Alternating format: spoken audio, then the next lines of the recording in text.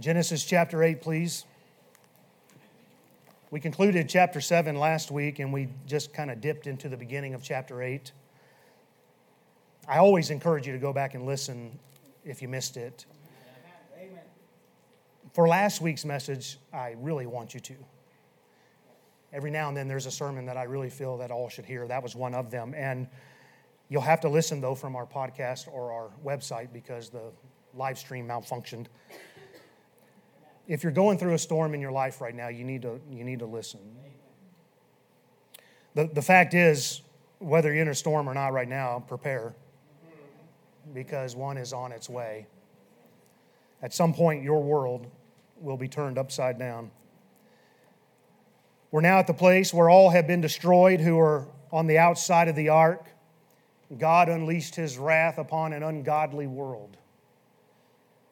God brought a global flood, and God's divine justice was fulfilled through the destruction of sinners who had rejected Him and His free gift of deliverance. Isaiah 1:24 says, "Thus saith the Lord of hosts, the mighty one of Israel, I will ease me of mine adversaries and avenge me of mine enemies." The day of God's wrath upon this earth is on its way once again.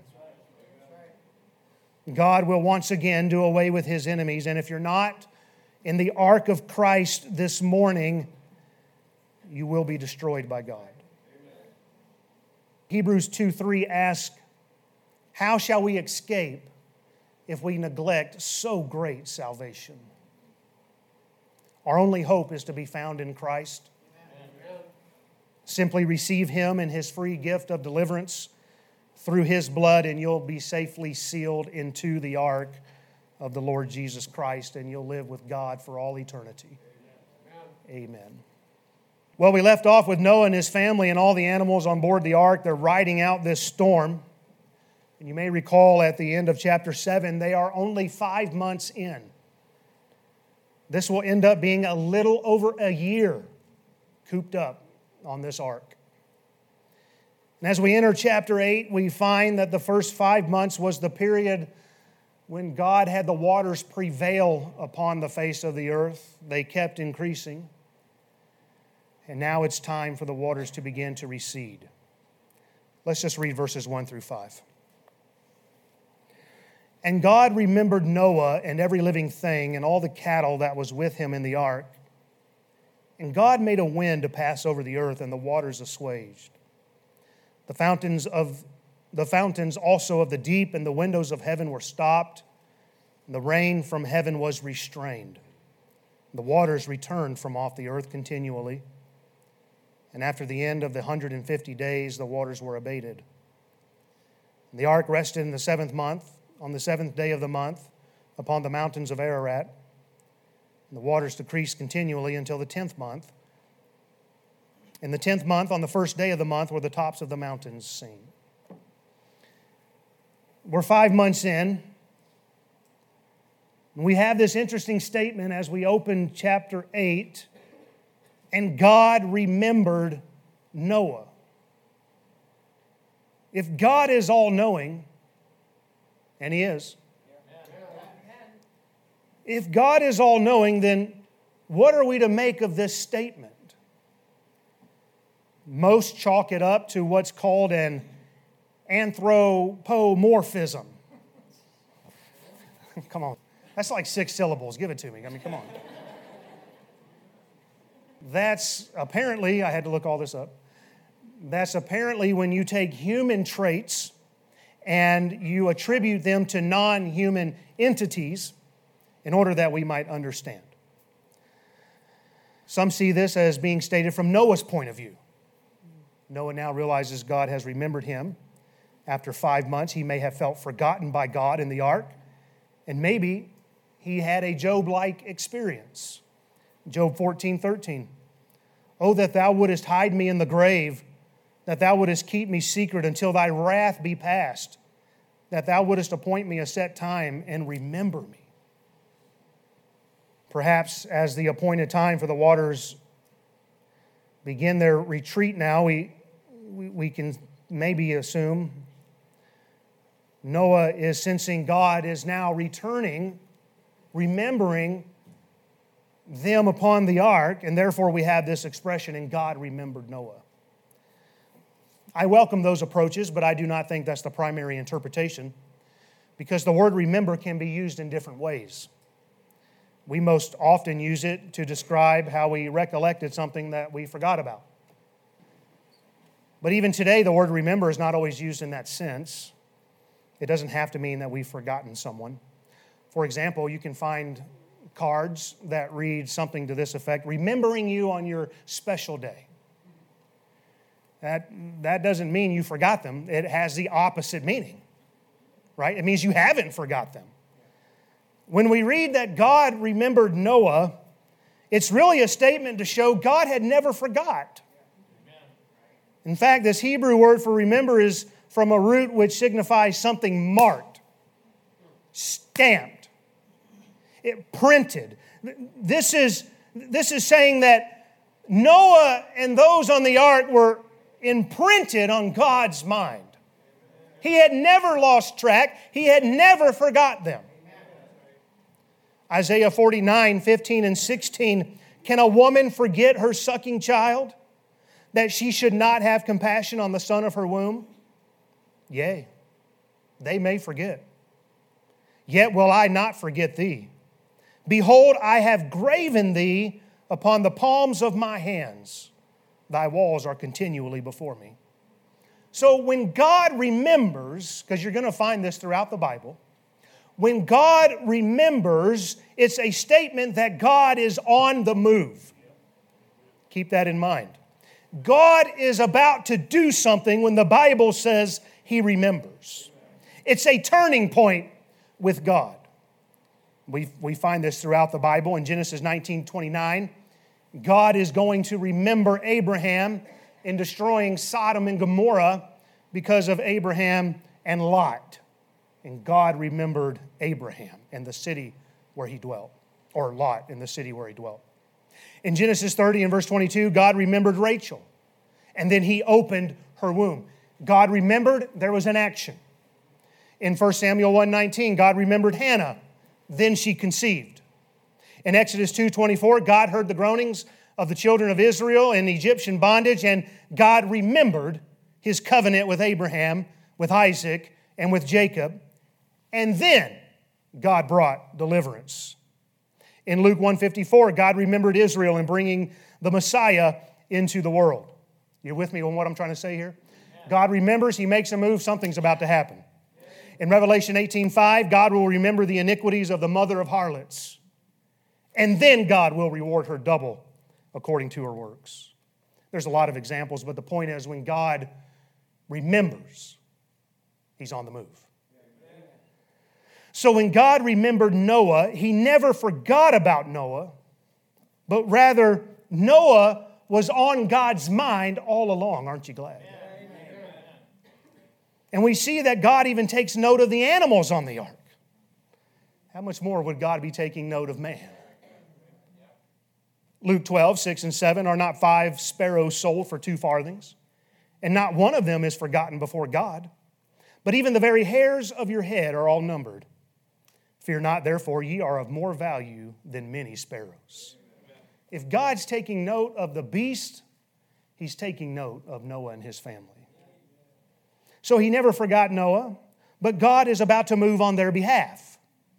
Habakkuk 3:2, the request is made for the Lord to remember mercy in wrath. And that's what's happening here in our text. God's wrath is being poured out, and God is at a merciful turning point here in Genesis 8:1. And why is this so? Well, I believe it has something to do with the fact that God said in Genesis 6:18, my covenant will I establish with thee, speaking to Noah. God has to fulfill His word. God promised in Genesis 3:15, there's a promised seed on the way. He's going to crush the head of Satan. And so God has to fulfill that promise because God cannot lie, amen? And so God has to preserve Noah alive because God's going to bring the Messiah into the world, and God's going to bring it through Noah and then through Abraham and ultimately through David. Therefore, just as surely as God told Noah in chapter 6, thou shalt come into the ark, God also has to bring them out. God will not forget nor break His covenants. Amen. That ought to give you comfort, amen? Because if you're in Christ this morning, you're in what's called the New Covenant. Amen. It's the same as the New Testament. It's the same word. Use it interchangeably. You have entered into the new covenant with God. We are secure in the palm of His hand. Amen. Hey, in fact, we're double secure. You know what Jesus said? You're in my hand and you're in the Father's hand. You ain't getting out of that. Whoop. All right, well, I'd take a lap if we were in Georgia. God cannot forget us. He can't. God is going to bring us through to the other side because He cannot forget His covenant. He always fulfills them. In our text, God remembers Noah. God is on the move. God is at a turning point. God is going to show them mercy in His wrath. Now, they're not experiencing His wrath, understand that. As children of God, we're not appointed unto God's wrath. They're safe, they're secure. But they are surrounded by God's wrath. And God is going to show some mercy. After 5 months of the waters prevailing upon the earth, and God's purposes being fulfilled, He's now going to cause the waters to recede. And we see this turning point in the second half of verse 1 through verse 3. Look at what it says. And God made a wind to pass over the earth, and the waters assuaged. The fountains also of the deep and the windows of heaven were stopped, and the rain from heaven was restrained. And the waters returned from off the earth continually, and after the end of the 150 days, the waters were abated. Now, it's generally understood, and I'm in the camp that believes the flood caused great climate changes. And you know I'm fighting it right there, amen. Wait till we get to verse 22, it's on. But I'll save it, amen. I'll pump the brakes. I'll be cool. I said that to say this is the first time that the word wind shows up in our Bible. Something's changing. The Hebrew word for wind is the same for spirit. I'm telling you that there may be more than meets the eye with this statement. I don't know. But God brings this wind, and it's the same as what we read in Genesis 1:2, where it says, and the Spirit of God moved upon the face of the waters. And we find a connection with the Spirit of God and wind and breath in the Bible. In the valley of dry bones in Ezekiel 37, the wind is said to breathe, and God says, He shall put His Spirit in you. In John 3, Jesus describes the work of the Spirit as the wind blowing where it wills. In John 20:22, Jesus breathed on His disciples and said, receive ye the Holy Ghost. In Acts 2, they heard a sound as of a rushing mighty wind, and they were filled with the Holy Ghost. And I'm not sure how much to make of all of this yet, but it's interesting how in the beginning, the Spirit of God moved upon a watery earth as God was creating things. And here as God is beginning to make things new, if you will. The same Hebrew word is used again to describe wind that God is causing to pass over a watery earth again. At the end of verse 1, we see the wind cause the waters to assuage, which means the waters settled down. They abated. To me, when I read that, it almost seems contradictory. Because we often associate wind with kicking up the waves. Isn't that right? We see it as being a kind of a storm situation. And God, He brings this wind, but the water settles down. I believe that this wind that God brings upon the earth, it's not a violent wind. What God is doing here, I believe, is a refreshing wind. Let's put it this way. This is a merciful wind. You with me? God's at a turning point. He's showing mercy and wrath. He remembered Noah.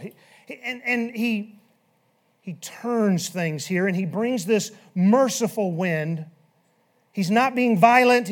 It's not being stormy. His wrath has been fulfilled. The purposes of it. And so God is being merciful in bringing this wind to Noah and all those upon the ark. And God is being merciful in bringing it to Noah. Why? Because they're on his mind at all times. He didn't forget. They're on his mind. God is being good.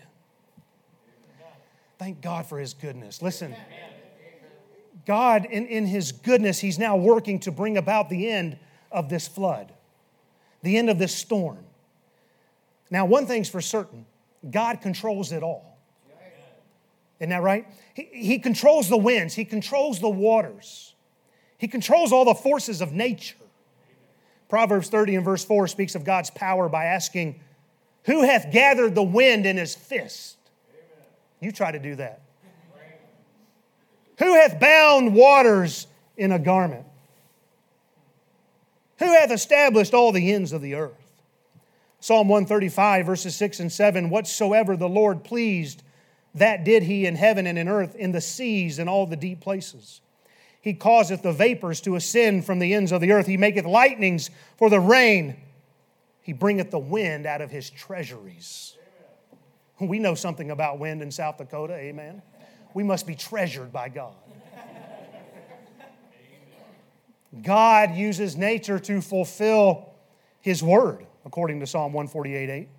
Fire and hail, snow and vapor, stormy wind, fulfilling his word. And just a side note, when Jesus stood up and he rebuked the winds and the waves, at that moment, had they understood this, they would have understood that's God. That Jesus was God in the flesh. Only God can command nature. We got people trying to do that. Let's seed some clouds. Listen, God, He controls all that. Man can't.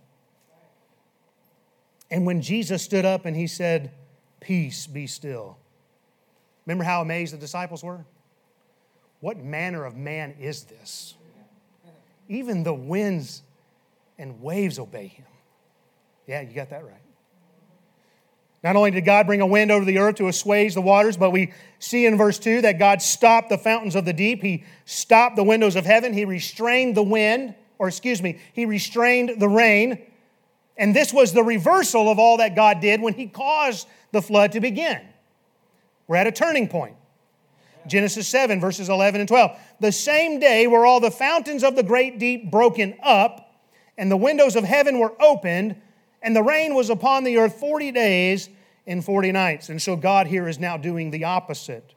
The fountains of the deep were those subterranean reservoirs, caverns of water that God shot forth at His command out of the earth, and now they're stopped at God's command. It makes sense to me that when God is stopping them, those waters are going to begin to make their way back into those caverns, and we're drinking that water today. Amen. We've got the aquifers, and we're pumping all that water out. Thank God for it. The windows of heaven were stopped. I've mentioned before, you'll have to go back and listen to get all this, but if you haven't been here through this, I've mentioned before, I believe this has something to do with a watery canopy that would have surrounded the earth at that time. And then we see that God restrained the rain from heaven. We know there was an initial period of 40 days and 40 nights of continuous rain. It seems to me, the way this is worded, that it would suggest that there was some more rain that fell, but that it wasn't necessarily in this continuous 40-day, 40-night period as it was at first. And remember, the earth is undergoing atmospheric changes. And now after 150 days, the rain is restrained. It is being held back. Because of the wind, the fountains of the deep, the windows of heaven being stopped, the rains being restrained, we read in verse 3, the waters returned from off the earth continually. And at the end of 150 days, the waters were abated. Now, this does not mean that it was an additional 5 months for the waters to abate, but this means after the initial 150 days of intense flooding, the waters are no longer prevailing on the earth, and it is now beginning to recede. So we have this storm. It's raged for 5 months. The waters prevailed for 5 months. God brought a merciful wind. the flood waters began to recede. It's still going to take 7 months, a little over 7 months. This is the storm of a lifetime. People talk about the 500-year storm, 100-year storm. This is once in a world storm. Once every 6,000 years. This is it.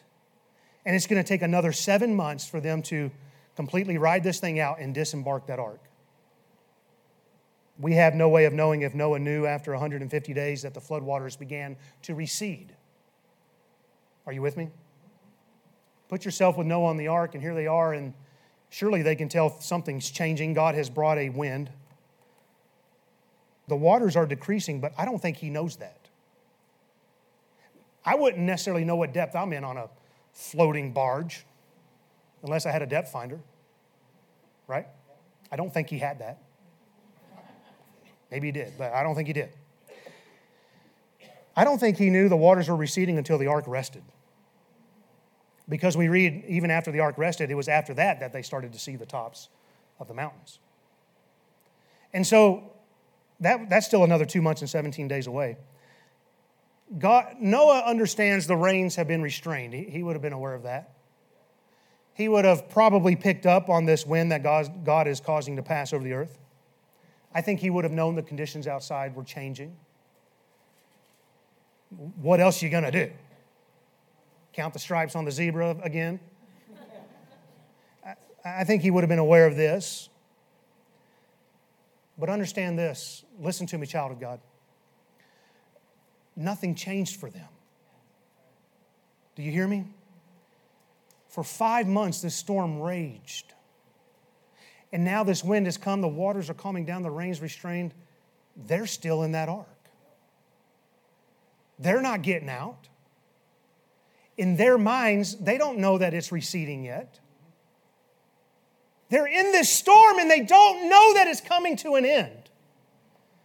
And yet God is being merciful to them, and they may not even know it yet. They're still adrift. All they see is water. For those that would go up and look, I guess. I hope you're not growing tired of me talking about storms, but the text demands it. I believe there are some valuable lessons we can draw out of this. I want to stay on this theme just a little bit longer today. God can bring storms into our life any way He pleases. Let's understand this morning, God is sovereign.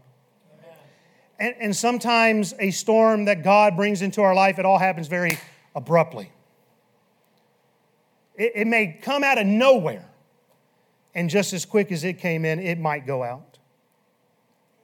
Sometimes everything happens gradually.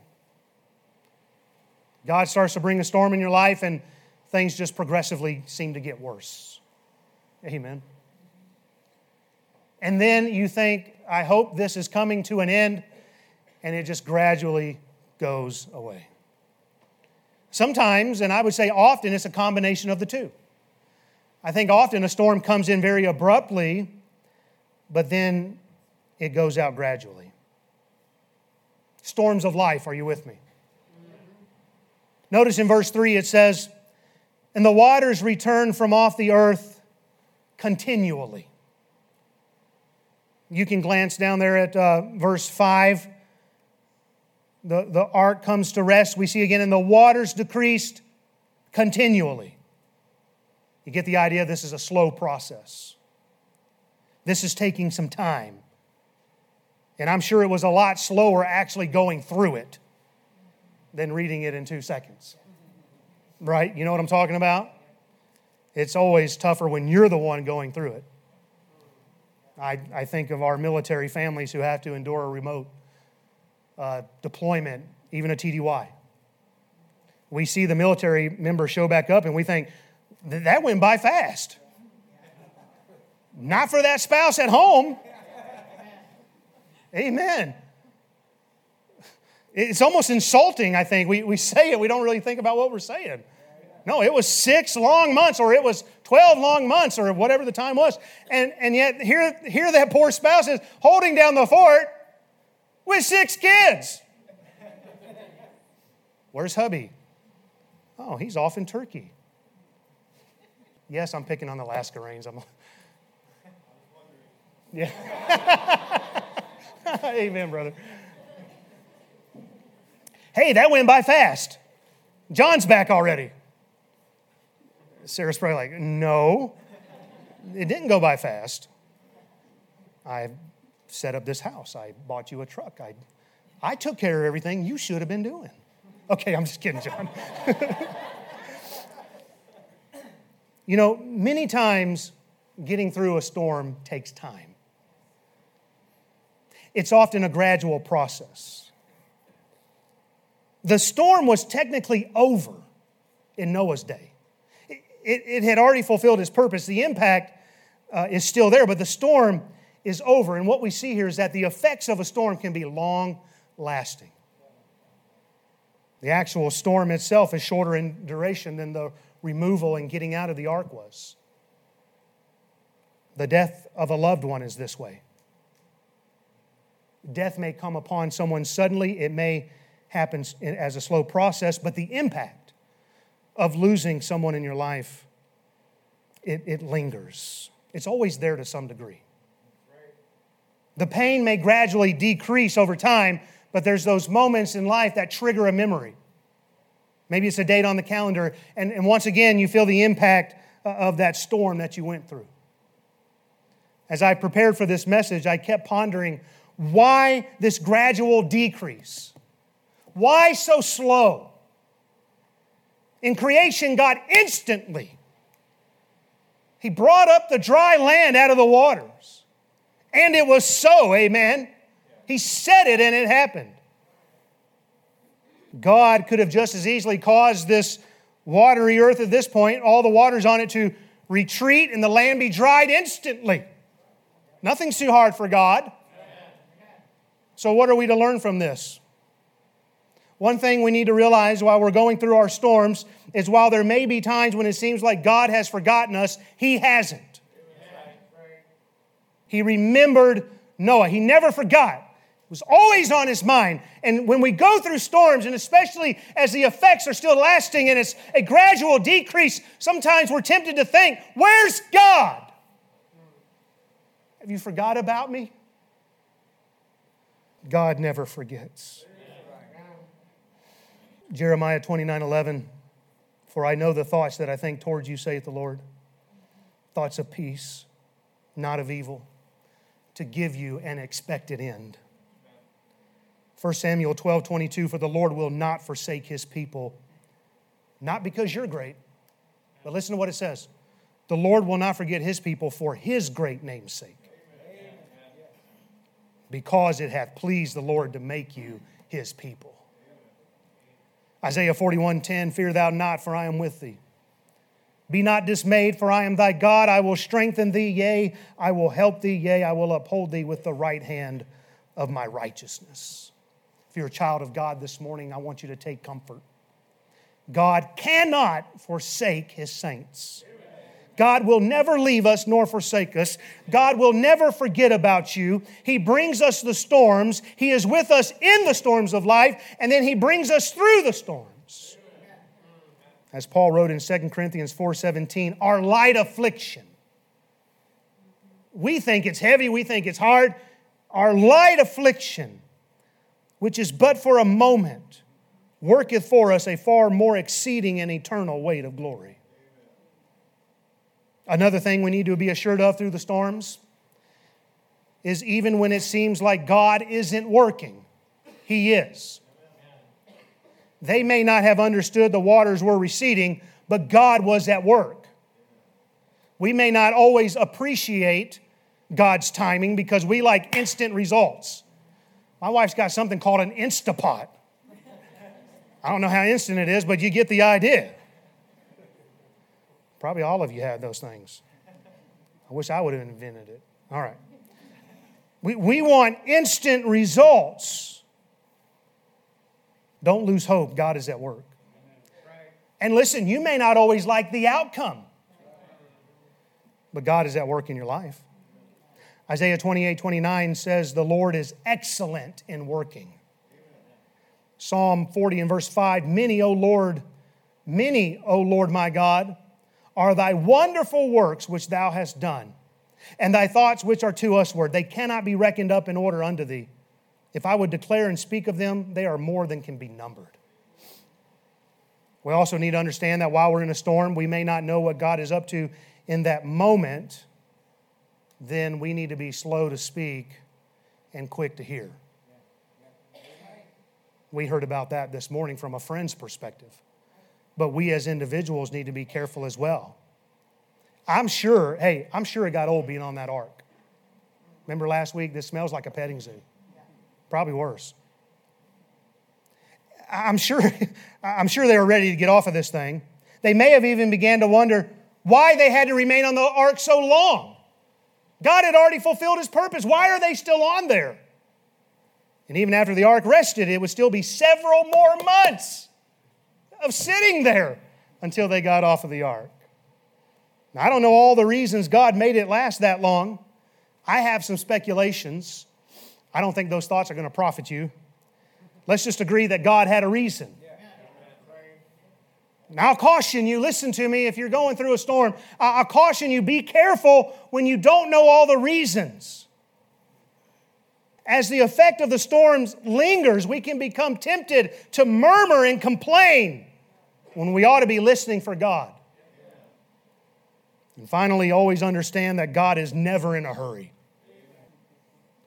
He doesn't work on your timetable. It'd be nice if He did sometimes, in our minds. God's not in a hurry. He's never early. He's never late. He's always right on time. And here they are on the ark, and they have to trust God knows best. They have to trust that His ways are perfect. We have to learn the same thing. As Matthew Henry noted, God usually works deliverance for His people gradually, that the day of small things may not be despised, nor the day of great things despaired of. Proverbs 4:18, but the path of the just is as a shining light that shineth more and more unto the perfect day. You see, it's a process we all go through. Isaiah 28:10, for precept must be upon precept, precept upon precept, line upon line, line upon line, here a little and there a little. It's a gradual process. Exodus 23, verses 29 and 30, God said of those inhabitants in the land, I will not drive them out from before you in 1 year, lest the land be desolate and the beasts of the field multiply against thee. By little and little I will drive them out before thee until thou be increased and inherit the land. Listen, please don't grow impatient through the storms, but let patience have her perfect work, that you may be entire, wanting nothing. Don't take matters into your own hands, but let God work all things together for your good. God has a purpose. I'll close with this thought from the family Bible notes. However great or long continued the trials of God's people, He never forgets them. Nor does He continue those trials any longer than will promote His glory and their highest good. Let them place implicit confidence in Him. In due time, all His promises will be fully accomplished. Amen and amen. Just remember this morning, we are not forgotten by God. God is always at work. We may not understand all that He's up to, and we need to just settle it in our hearts that His timing will be best. Don't give up through the storm, but stay faithful and in tune with God. He knows what's best for you. Let's pray.